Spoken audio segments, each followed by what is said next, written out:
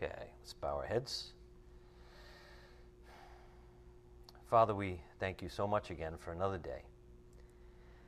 Help us not take these times for granted. Help us to sit back and enjoy this provision, and that you give us your Spirit and your Word as divine wisdom from you, so that we're not confused in this world, which is so confusing. But you've set us apart, and you've even provided everything we need to live this different life and to have peace in this crazy world. And we are very grateful for that, Father. We ask that you keep us humble before your word this evening. Have your Spirit guide us and direct us. And it's in Christ's precious name we pray, by the power of your Spirit. Amen. All right, the difficult passages, part 21, Grace and Works. Sunday's lesson began with a moment of appreciating the grace of God. That God treats sinful man with grace and kindness and mercy really is beyond human reasoning.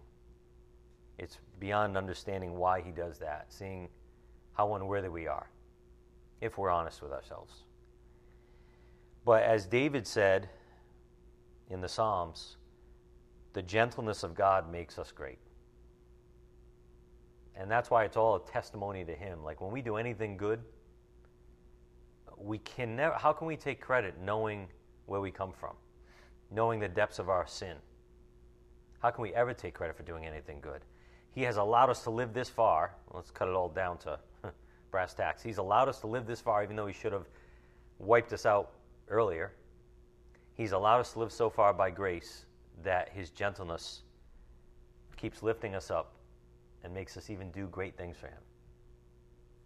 Crazy when you think about it. And we take these things for granted.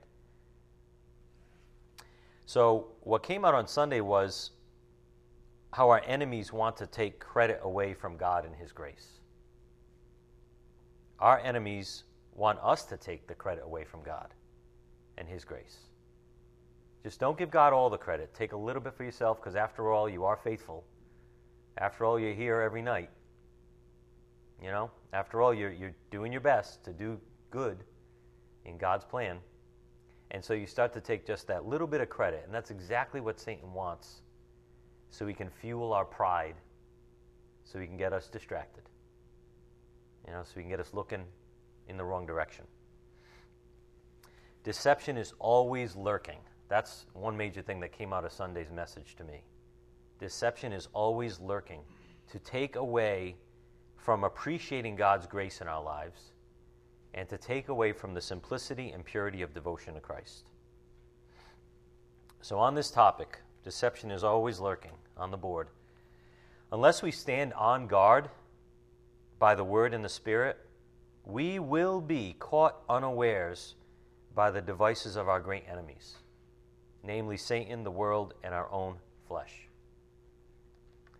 And this is why it's so essential to submit to the Word somehow every day. It's like not eating. Would you not eat bread in a day? Would you not eat any food in a day if you had a choice? No, because you know how weak your body would get. Well, and you'd be very hangry too, right? Hate when that happens. But you know the bad results of that. And Jesus compared the bread of the Word with physical bread. Just like you eat bread, you need the bread of the Word, the bread of life, every day. We'll get to more of that later. But be on guard. You need the Word and the Spirit, or you will be deceived by our great enemies, Satan, the world, and even our own flesh. This is what some people call the unholy trinity, trying to steal our love and attention from God. So be on the alert each and every day, humbly admitting that you need the Word and the Spirit to avoid deception. You know, there's a lot of people, a lot of Christians even, that think they don't need the Word of God to survive. They see it as as a bonus. That's not really the right way to say it, but they don't see it as vital. They don't see it as life or death. But we should look at it as a life-saving medicine. And when you don't take that medicine that day, you literally are on your deathbed. That's what's going on spiritually with us, unless we have that perspective, unless we take the Word and have that perspective of the Word. Because He will catch up to us. When I say He, the God of this world, He will catch up to us. And He does it slowly. And that's why we need the Word every day. One of the tools Satan uses to pull us away from our Lord is the details of this life and the ways of this world. So we saw this also on Sunday.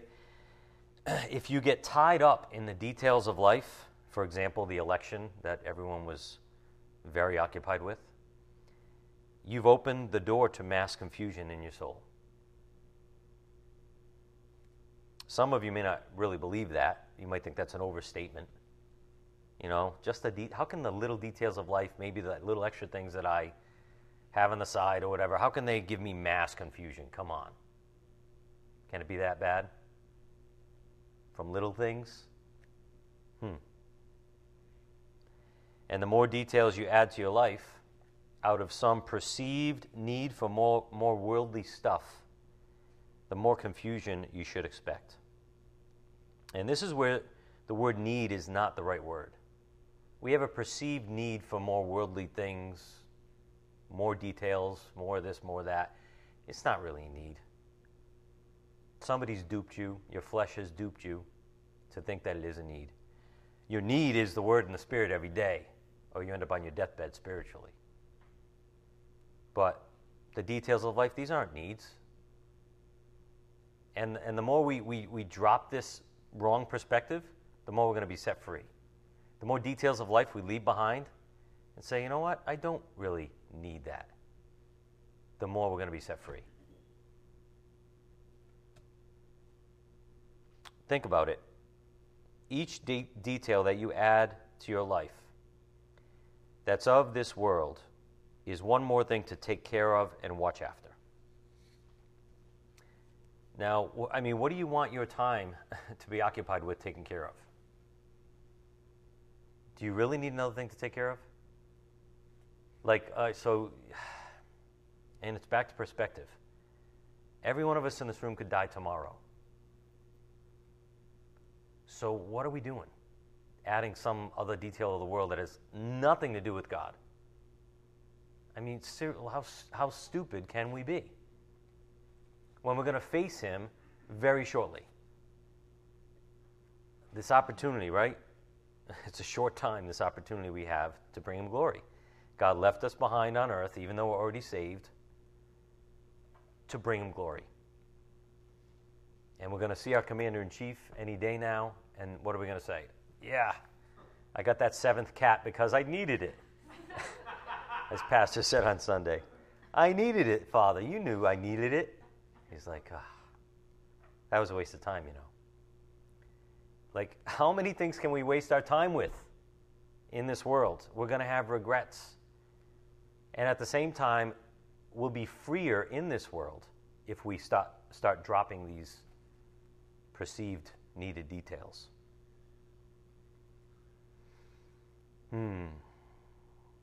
So the big mistake is to be arrogant and say, oh, I can handle that. Don't worry about me. I can watch that program. I can do that thing. I can get my 7th cat. I can handle it. And that arrogance, that pride will, destroy us, will take us to a place of mass confusion in our life. Here's our reminder from the Spirit. Pride comes before the fall. It's possible that you're thinking more highly of yourself than you ought to think. And we all do that at times. But that's being sucked in by the pride of our flesh. So be on guard. Be on guard. What's the only thing that can protect us from that? The Word and the Spirit every day. Or you'll be sucked in. Go to Romans 12:1.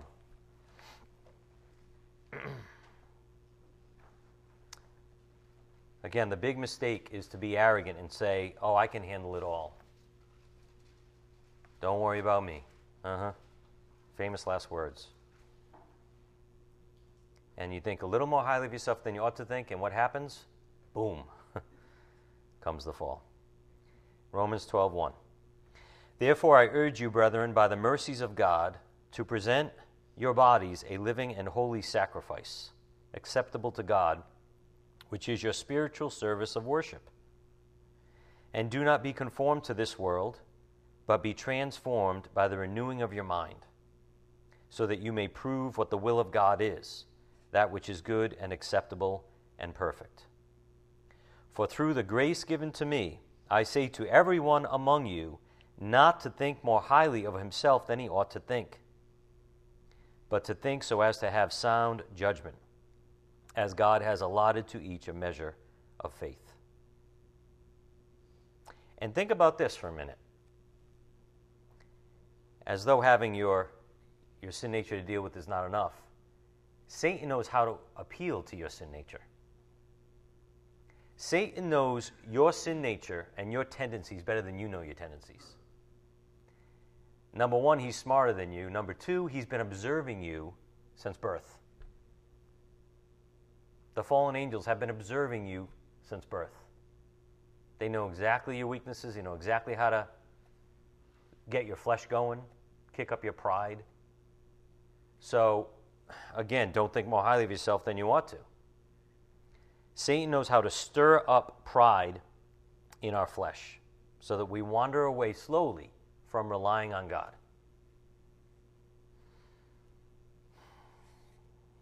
He's way smarter than us. Without reliance on God, we have no shot at resisting his schemes, even though our pride will tell us otherwise. On the board, regarding the unfair fight, Satan is a super genius. You are not. If you think you can defeat him in your flesh, you are sadly mistaken.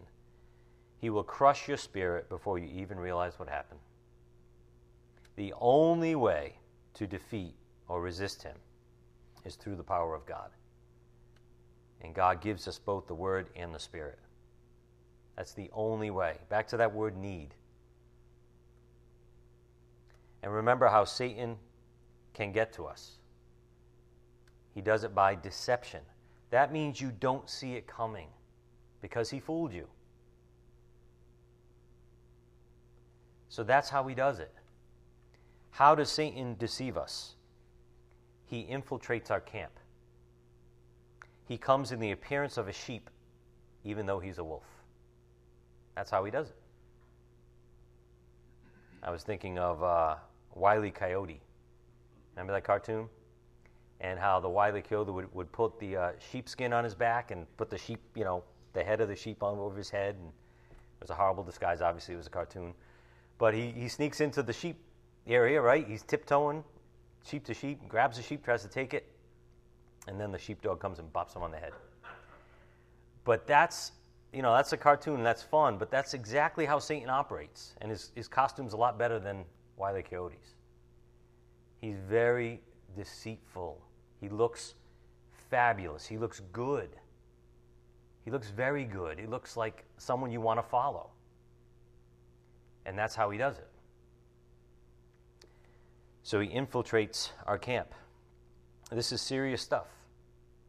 Satan and his cronies dress up as the good guy, use the right language, even use God's word to deceive us. And he does it a little bit every day, a little at a time.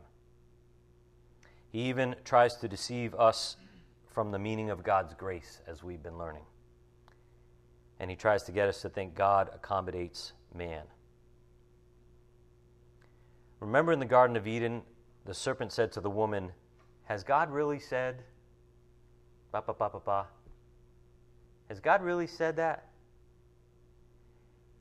Satan used a bad question to make her think God would accommodate her. And he'll do that to us too, even using God's name. Go again to 2 Corinthians 11:14. 2 Corinthians 11:14.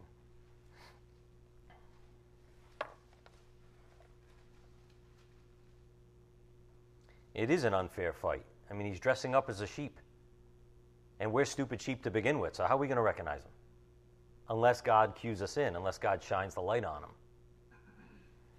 So 2 Corinthians 11:14, here's our warning, our reminder.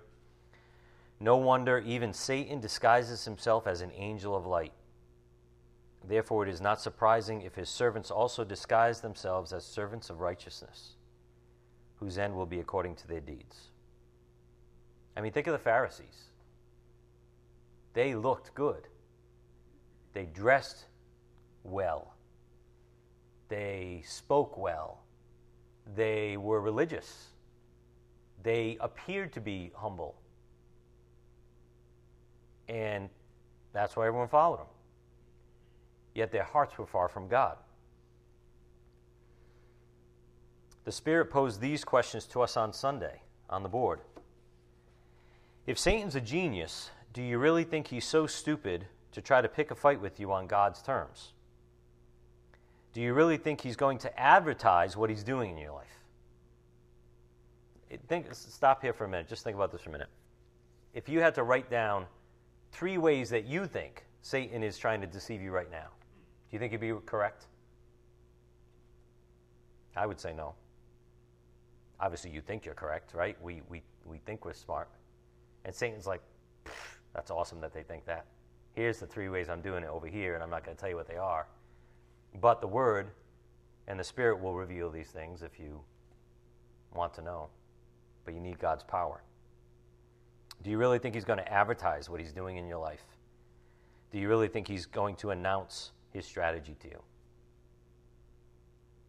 He's so evil and wicked, guys. Like, you can think of the worst dictator that's ever lived on the earth. You can try to think of a human being that you can associate that idea of evil with, and Satan's 100 times worse. He doesn't care about you or me. He doesn't care about anybody. But he'll act like he cares, and then he'll destroy you. So it truly is an unfair fight, and we can't be deceived into thinking we have it figured out or recognized on our own. Satan's lurking in the darkness. He's a slimy serpent who likes to lure his victims into the wrong places and strike when they don't expect it. He operates, maybe we might say jungle warfare or guerrilla warfare, right? Unfair tactics. But again, what's our only protection that would otherwise, from what would otherwise be scary and intimidating? Like, think about this talk we're talking about, guys. We're talking about how brilliant Satan is, how undefeatable he is, how we have no hope against him. An unbeliever hearing this stuff would be scared right now in their soul. You mean there is a Satan and he's after me, quote unquote, and there's no way I can match him or understand even what he's doing? I have no hope. But obviously we're not scared because we have divine power available to us. We have the all-knowing God and Spirit with us and in us. We have the perfect book of wisdom, God's wisdom. So we're not scared. And Satan is scared, by the way, of what we have. But we have to use it. So in God's plan, if we are submitting to it, we can rest in the fact that he's our mighty God, able to defeat this slimy serpent who really has hatred for us. Go to 1 John 4, verse 1.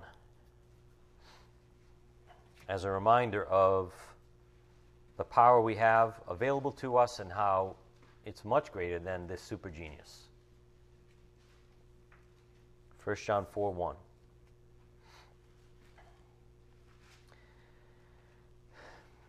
Beloved, do not believe every spirit, but test the spirits to see whether they are from God, because many false prophets have gone out into the world. By this you know the Spirit of God. Every spirit that confesses that Jesus Christ has come in the flesh is from God.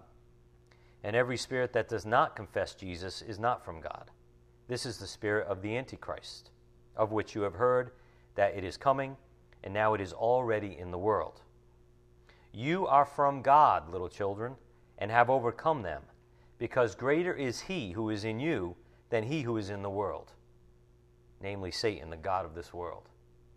Greater is he, Jesus Christ, who is in you, than he who is in this world. They are from the world, therefore they speak as from the world, and the world listens to them. We are from God. He who knows God listens to us. He who is not from God does not listen to us. By this we know the spirit of truth and the spirit of error. Notice there are two spirits in this world, the spirit of truth and the spirit of error. There's even demonic possession that exists. That's spirit. But we have the Spirit, the Holy Spirit, if we have Christ. So again, how do we get on this topic? On the board. If you get tied up in the details of life, you've opened the door to mass confusion in your soul. So our best defense is to not even open the door. And instead open this door. We have the perfect door. The one with the perfect light shining through it. Learn about the door, Jesus Christ. Be careful the doors you open, I guess we might say. It's a very applicable statement to our everyday walk. So be on guard that the unholy Trinity is trying to get you to stray off the path of life. And as Pastor said on Sunday, he's just trying to peel your eyes off of that path that God says keep your eyes on. He's just trying to peel them away by something. That's all he wants. Because he knows if he can get a little, he can get a lot. So, again, the day-to-day, being on guard day-to-day can't be overemphasized. It's a day-to-day mission. It's a day-to-day objective. We need the Word every day, but also thank God that it is one day at a time. It's not like we have to say, oh my God, I have to do this for the next 365 days in a row. No, it's that I'm just going to do this today. And then God lets you sleep at night, get away from it all and start over again. But one day at a time, he's like, just keep your eyes on that narrow path today. Don't let that thing make you look away. Go again to Proverbs 4:25, which is where we're instructed where to keep our gaze.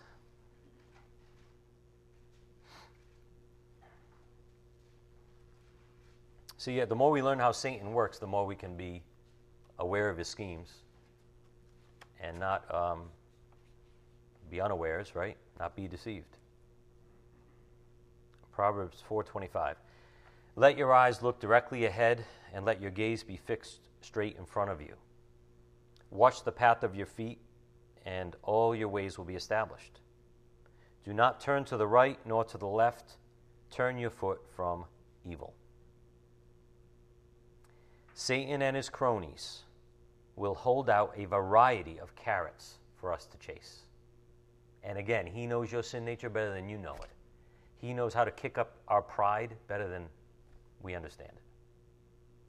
So he's going to try all these different means he's going to dangle out in front of us. We must be aware of his schemes, and this includes his ability to project ungodly, distracting thoughts at our souls. He has that type of power. That's what's called the flaming arrows again. And this is a supernatural, spiritual phenomenon that does exist. If you're human, you know what Pastor was talking about on Sunday, how all of a sudden this crazy, weird, horrible thought comes in your head, and you're like, literally, where did that come from? I wasn't reading anything, I wasn't, doing anything to make me think that, and all of a sudden this ridiculous thought.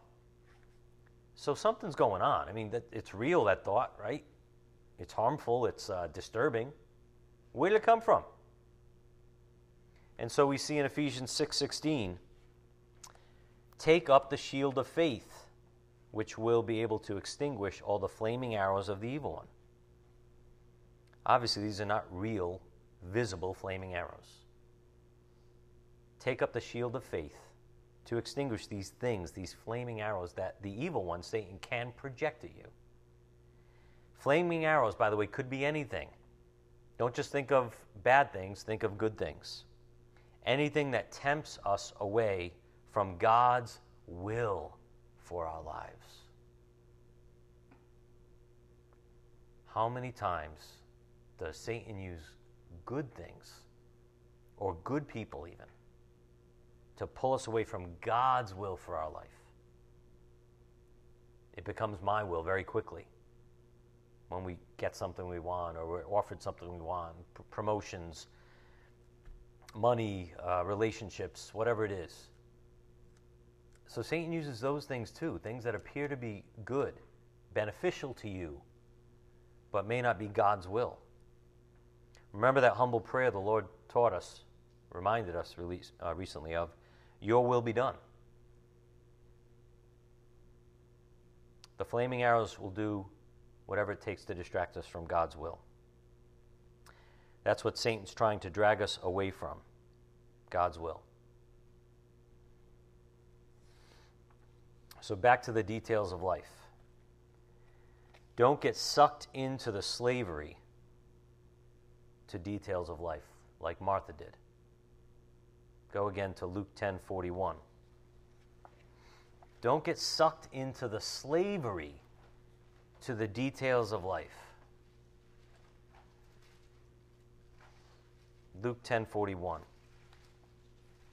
Again, there's so many things in life that are not bad in themselves, but they're bad when we become slaves to them. Could be a good thing. Could be a wife or a husband, someone that, even that God brought into your life. But if you become a slave to even the blessings themselves instead of the blessor, you're a slave. You're a slave to the details of life, details in this world, even if they're blessings from God. So look at Luke 10:41. But the Lord answered and said to her, Martha, Martha, you are worried and bothered about so many things. Notice those words. It's not that she was doing the wrong thing necessarily, like let's say she was making some food for the Lord and the people in the house. She was worried and bothered by what she had to do, quote unquote. Where's her soul? Where's her mind? On God's will or on the world's imitations? Was Martha saying, oh, this is important, and that's got to be done. I've got to do it all. While the Lord's asking her to just follow him. So the Lord goes on to say in verse 42, but only one thing is necessary, for Mary has chosen the good part, which shall not be taken away from her. Mary was sitting at his feet, listening. Only one thing is necessary, needed in this life, really. And there's that word need again, folks. The Lord said it right here. There's only one thing that's needed. We think all these other things are needed. Like maybe one of the most overused words in the English language is urgent. Right? Everything's got to be done now. It's very important. And then your life is required of you tomorrow. You say, why did I spend so much time on that seventh cat? I had to trim his nails every night. Was I a little foolish in that? Sorry, cat lovers, but only one thing is needed in this life, really. And that's the way, Jesus Christ. The way. There's only one way, right? Him. And that's what he basically says here to Mary, or to Martha. So what's your perspective about what's needed in this life? I would argue that's the cause for a lot of our pain in this life. Our perspective about what's needed is off, in a big way. So perspective requires clarity. If your vision is clouded by anxiety or the details of life or the wrong priorities, you won't be able to see things for what they truly are. If you're handicapped this way, it's easy for your enemies to lead you astray. If that's you, if your vision is clouded by these details of life, wrong priorities, these perceived needs that aren't needs, then you're going to be confused. Your vision's going to be muddied, and it's going to be ugly. But it doesn't have to be that way. We can see things for what they truly are if we submit to the Word and the Spirit. And this reminded me of our old friend in Ephesians 5, which Pastor mentioned on Sunday.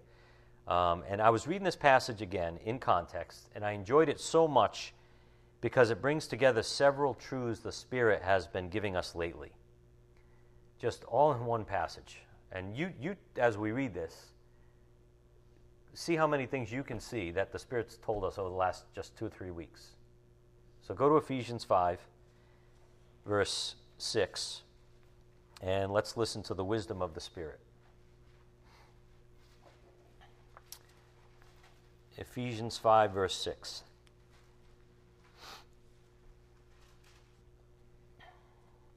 Let no one deceive you with empty words, for because of these things the wrath of God comes upon the sons of disobedience. Therefore do not be partakers with them, for you were formerly darkness, but now you are light in the Lord. Walk as children of light. For the fruit of the light consists in all goodness and righteousness and truth, trying to learn what is pleasing to the Lord. Do not participate in the unfruitful deeds of darkness, but instead even expose them. For it is disgraceful even to speak of the things which are done by them in secret. But all things become visible when they are exposed by the light. For everything that becomes visible is light. Now notice something real quick before we go on. Everything that becomes visible in light is light. That includes what we see in verse 12. The evil things that are done by them in secret. Even the most evil things, if we can see them for what they really are, that becomes light. Because we see the truth about it. And we can have that ability through the Word and the Spirit. So in verse 14, for this reason it says, awake, sleeper, and arise from the dead, and Christ will shine on you. Therefore, be careful how you walk. Remember, the Word is a light to our path, right? Be careful how you walk, not as unwise men, but as wise, making the most of your time because the days are evil. So then, do not be foolish, but understand what the will of the Lord is.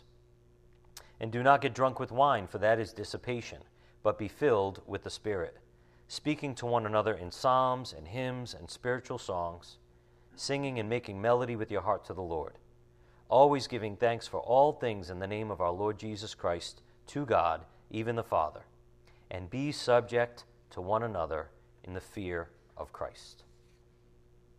That was like a symphony to me when I read that. The Spirit bringing together so many things He's pointed out to us over the last few weeks. So you may consider reading that again on your own time. But now back to our main point on the board. If your vision is clouded by anxiety, the details of life, or the wrong priorities, you won't be able to see things for what they truly are. If you're handicapped this way, it's easy for your enemies to lead you astray. Go again to Psalm 119, verse 105. Psalm 119, 105. We were just told in Ephesians 5, be careful how you walk. And here we see that your word is a lamp to my feet and a light to my path. Look at the light we were just given in Ephesians chapter 5 from the Word of God. The Word of God is our flashlight on a dark, wooded path. In other words, a place we have no hope of surviving without that light. When we are without power, whether it's literally or figuratively, we need light to guide us safely. And we know the Bible says Jesus is called the light of the world. So here's a question. If we know that, if we know the Word is a light to our feet, if we know Jesus is the light of the world, why are we looking elsewhere? I mean, look, just be objective. Be honest and objective. Why do we look elsewhere? Why look for what we know are false lights in the world? Even false hopes. Pretty crazy, isn't it? But there's our sin nature, lurking, trying to deceive us every day. So again, perspective requires clarity. On the board. Being humble before His word will light our path. Period. We can count on that and Him. That will happen for us. That's how God's plan works. If we humble ourselves before His word, He will light our path. So we don't have to be confused. The only reason we're confused, it's our own fault. It's our own willingness to play around in the devil's world, to gather more details when we know we don't need them. It's our own fault. But if we cling to His word in humility, it's supernatural power reigning in our lives. But again, it comes back to trust. Do you trust that God's way, that God's grace is what's best for you? If we're honest, sometimes we don't. Do you trust that the Lord, that His way and His grace is what's best for you? Even if it's something you don't really like. Do you trust that it's the best for you? Rather than looking at the carrots of this world to provide you some happiness or what you think is best? Jesus said in John 10:10, the thief comes only to steal and kill and destroy. I came that they may have life and have it abundantly. So why do we look elsewhere? Why do we look for false hopes when we know they're false? False lights when we know they're not real light. What is Satan after, this thief? What happens when we become like Martha, who was worried and bothered about so many things in this temporary world? On the board, your enemies aren't interested in stealing your personal belongings or even something as temporal as the presidency of the United States. They are interested in stealing your peace so that you are too debilitated to spread the gospel. We might also say so that you are too preoccupied to spread the gospel. But that's what Satan and the fallen angels are occupied with now. If you're already saved, they know there's nothing they can do about that. You're saved by grace. But now they say, let's thwart God's plan. Let's let them waste their lives away. And if we get them wrapped up in the details of life, we can steal their peace. And if we steal their peace, they're not going to have the energy to go forward and live in spreading the gospel. They'll be too debilitated. Satan says, let me distract them and even overwhelm them so much with the worries of this life that they can't function in God's plan, that they get on the wrong path and they don't fulfill God's will for their lives.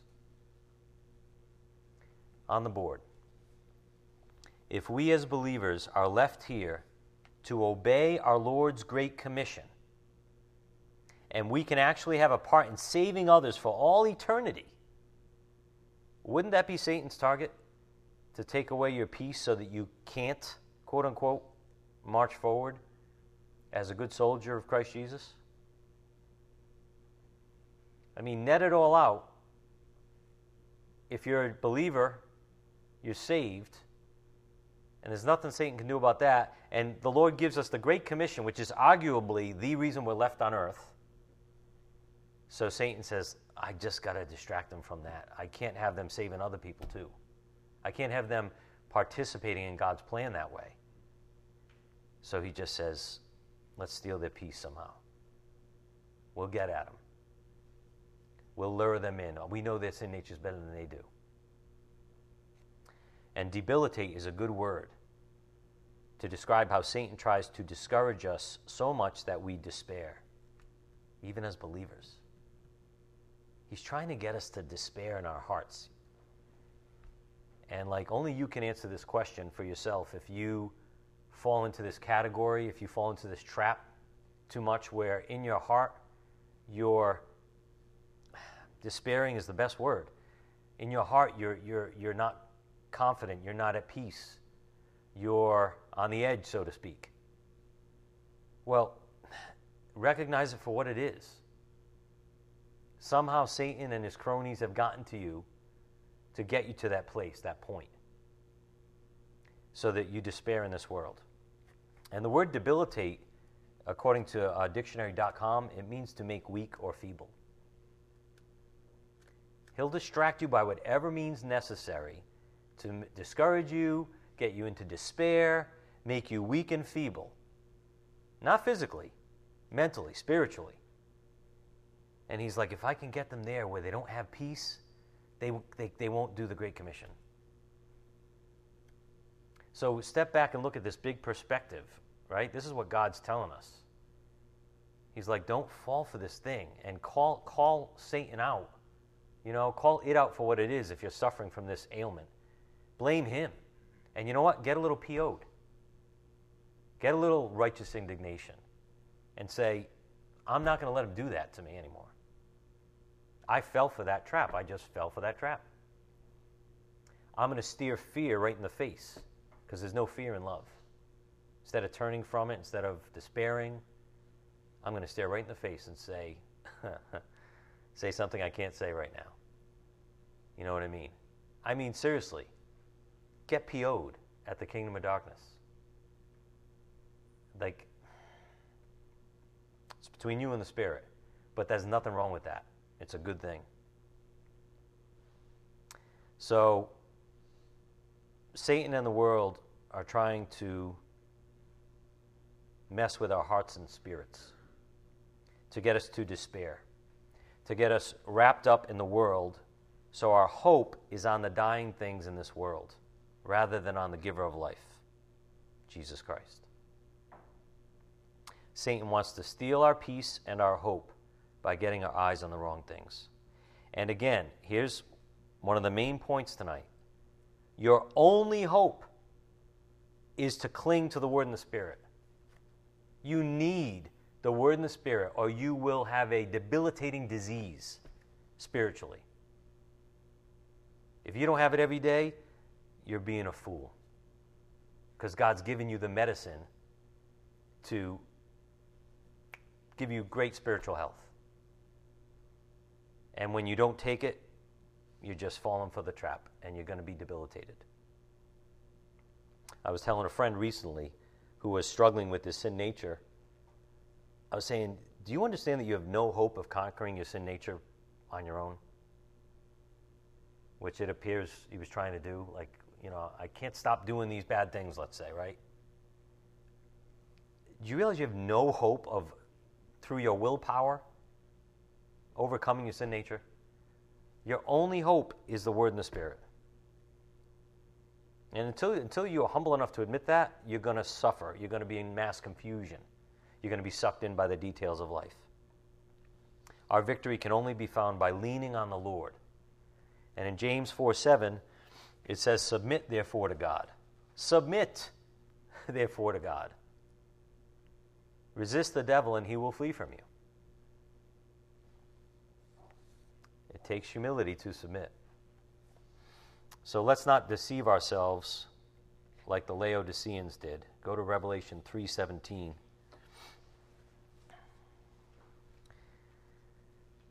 Revelation 3:17. Our only hope, even as believers, is to humble ourselves under the mighty hand of God and say, you're the only way. You are the only power, the only goodness, the only way I can escape. Revelation 3:17, because you say, I am rich and have become wealthy and have need of nothing, and you do not know that you are wretched and miserable and poor and blind and naked. I advise you to buy from me gold refined by fire, so that you may become rich, and white garments so that you may clothe yourself, and that the shame of your nakedness will not be revealed. and eye salve to anoint your eyes so you may see. Remember Ephesians 5? So that you can see it all as truth. Purchase from me, the Lord says, eye salve that will anoint your eyes so that you may see. And on the board, the Spirit's been trying to open your eyes to the whole truth about your life. He's telling you to drop any vestiges of the self-life that you might be clinging to right now, to stop fellowshipping with the world, and to quit playing games. You know, the Spirit's had on my own heart simplifying my life more and more that I can, and He's slowly showing me more ways that I can do it, even though it's not always apparent. But I am actually excited about, at some point, dropping more and more things from my life. Details-wise, I guess, you know? Like we can do more and more things for God. Those are the good details. But the details of life that I'm still clinging to, that maybe I don't realize I'm clinging to, I can't wait till He, opens my eyes.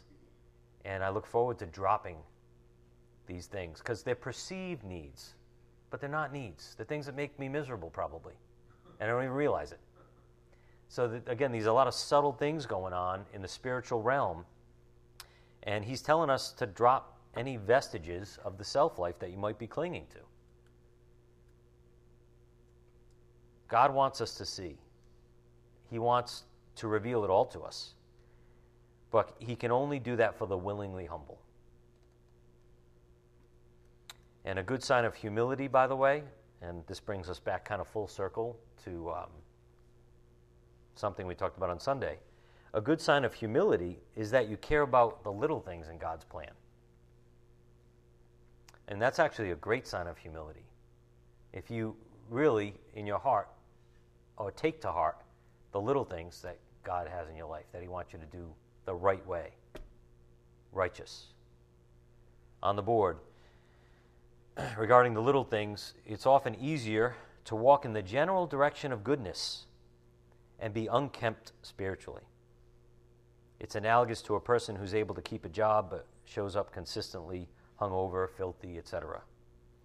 I mean, isn't that true? It's easier to walk in the general direction of goodness and say, in general, I'm doing a good job, so I'm going to leave what I want to, hold on to what I want to over here. I can't be perfect after all, right? So we use that as an excuse to cling on to garbage when God's trying to free us from the garbage. So on the board, we know what the Lord said now in Luke 16:10. He who is faithful in a very little thing is faithful also in much. And he who is unrighteous in a very little thing is unrighteous also in much. The Lord pays particular attention to the little things. And that alone should make us pause and humble ourselves. I don't know about you, but it does me. I'm like, eesh, the very little things? I have to drop all of them? Do I have to pay attention to all of them? And nobody's perfect, that is true. But He's asking us to change our attitude, our perspective toward it. Instead of this attitude of, oh, that's okay, it's no big deal. See, that's kind of a arrogant attitude, where He's like, the humble attitude is, no, you know what? These things are all important to me. I want you to take care of these things like they're your baby, so to speak. And like your Father in heaven asked you to take care of this the right way. And, that's what He's bringing out to us. What came up on Sunday from the Spirit was the idea of being a professional Christian. And on the board, just a little bit about this idea. Professionals care about the little things, if you think about it. That's what makes them professionals, good professionals in any field. Anyone can do a job, right? Anyone can sell insurance. Anyone can build a house. The question is, how many things did they miss along the way? And the guy that missed a lot of things in building a house, DJ, you're like, ugh, he wasn't that good.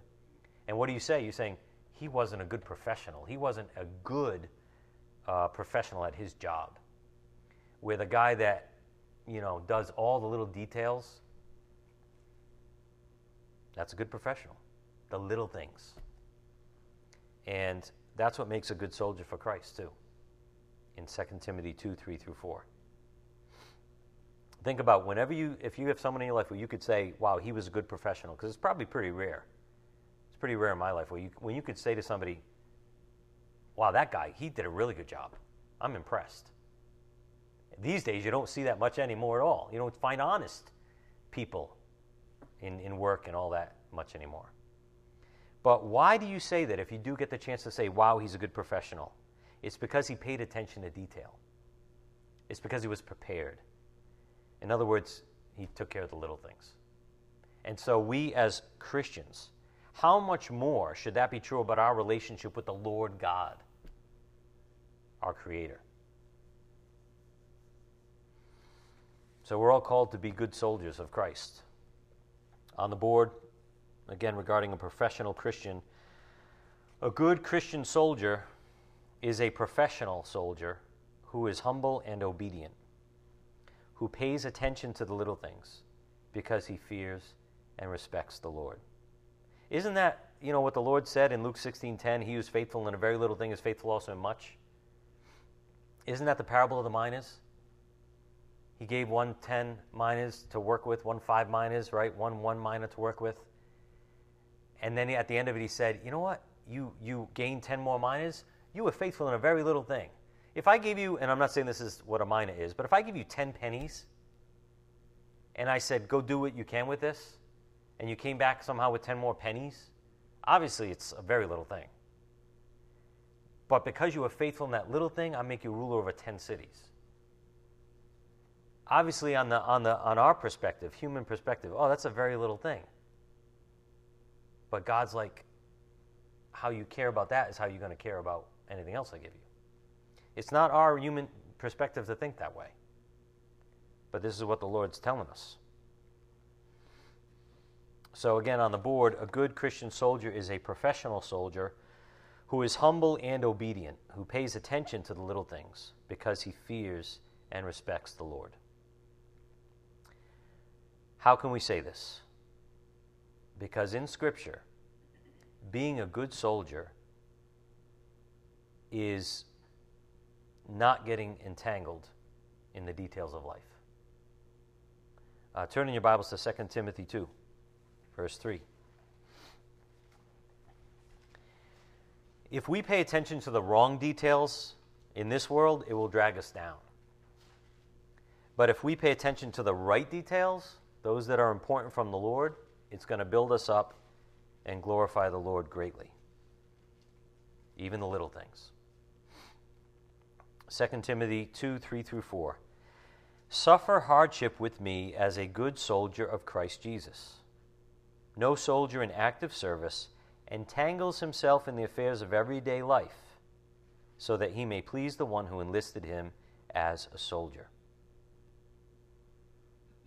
And for some encouragement and a different perspective, check out on the board the Message version.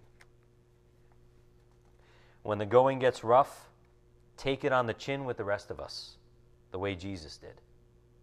A soldier on duty doesn't get caught up in making deals at the marketplace. He concentrates on carrying out orders. Can you picture some of our soldiers in Afghanistan?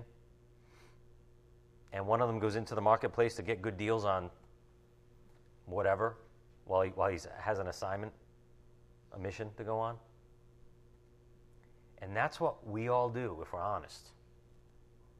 Right? We got to get that 7th cat. We got to get more stuff. We got to get more hobbies that have zero to do with God. Why are we gathering those things? When we should be gathering the things of God closer. So the good soldier concentrates on carrying out orders. This question also came up on Sunday on the board. You might ask, why does the Lord care about the little things? Now pay attention here. It's simple. It's because he understands the erosive nature of our enemies. That's why he cares about the little things. They tempt us to leave this or that small detail for later, to give in to worldly pressure, to intoxicate ourselves, to numb the convicting ministry of the Spirit while doing so. You know, if I gather more details of life to myself, I can forget about or ignore the convicting ministry of the Spirit and the Great Commission. Someone else will do that. Or I'll do that later. I'm not ready. So let me numb myself with more details.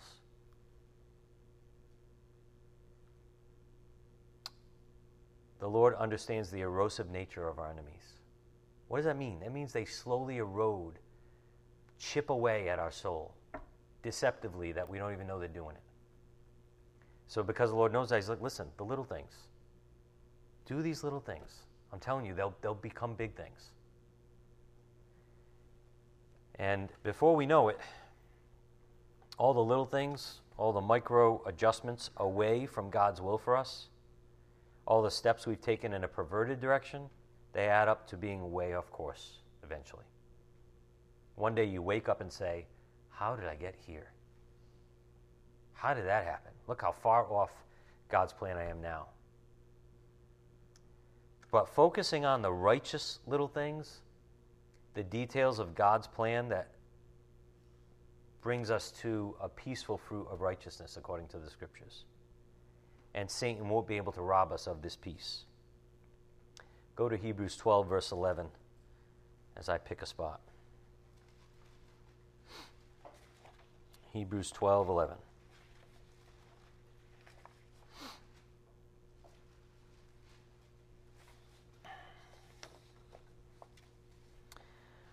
All discipline for the moment seems not to be joyful, but sorrowful. Yet to those who have been trained by it, afterwards it yields the peaceful fruit of righteousness. What does that? Discipline. We saw in Deuteronomy 8 how the Lord humbled the Jews so that he might make them understand. He disciplined them. He let them go hungry, if you remember, so that he might make them understand. And guess what? When you truly understand from God's perspective, you have peace. But that takes discipline. And discipline is grace. That's what the grace of discipline is for, so that we can see it all as truth, so that we can discover the peaceful fruit of righteousness in verse 11.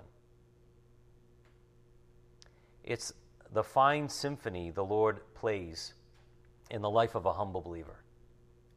It all comes together. All things work together for those who love God, for good. It all comes together in peace and perfect harmony over time if we daily submit to him.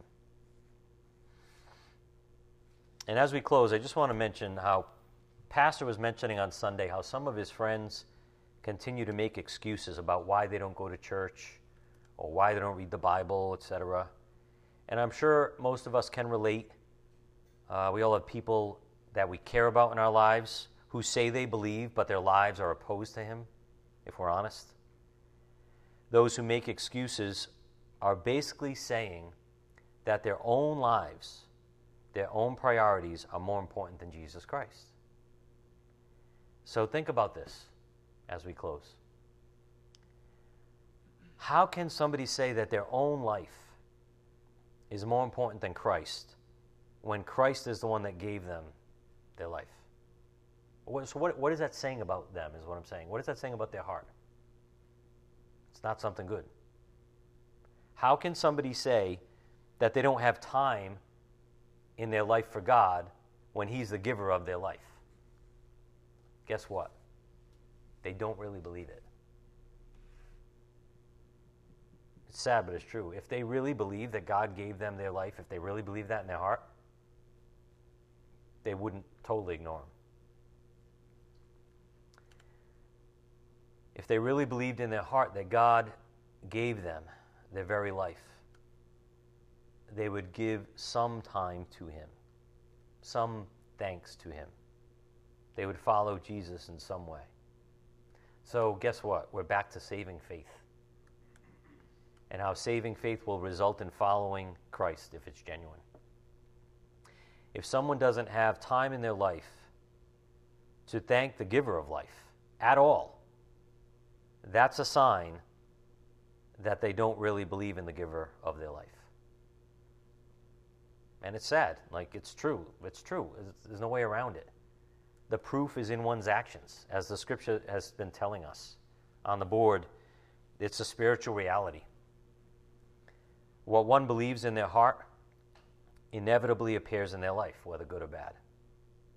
Inevitably, it comes out of their mouth, the Bible even says. What someone believes in their heart inevitably appears in their life. But let me close with this, okay? I'm just going to go a couple minutes over. We can pray. We mustn't get discouraged. It's real easy to lose hope when we see people ignoring God or even lashing out at God.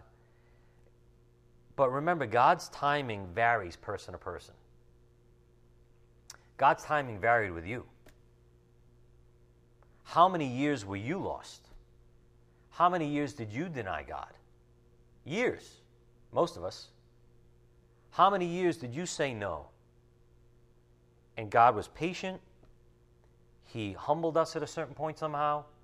And then when we were ready, the Spirit convicted us.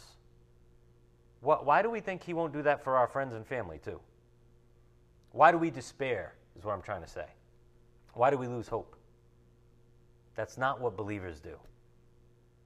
Because we have the great hope. We have the supernatural one of the universe on our side, working on those that we love, and He loves them more than we love them.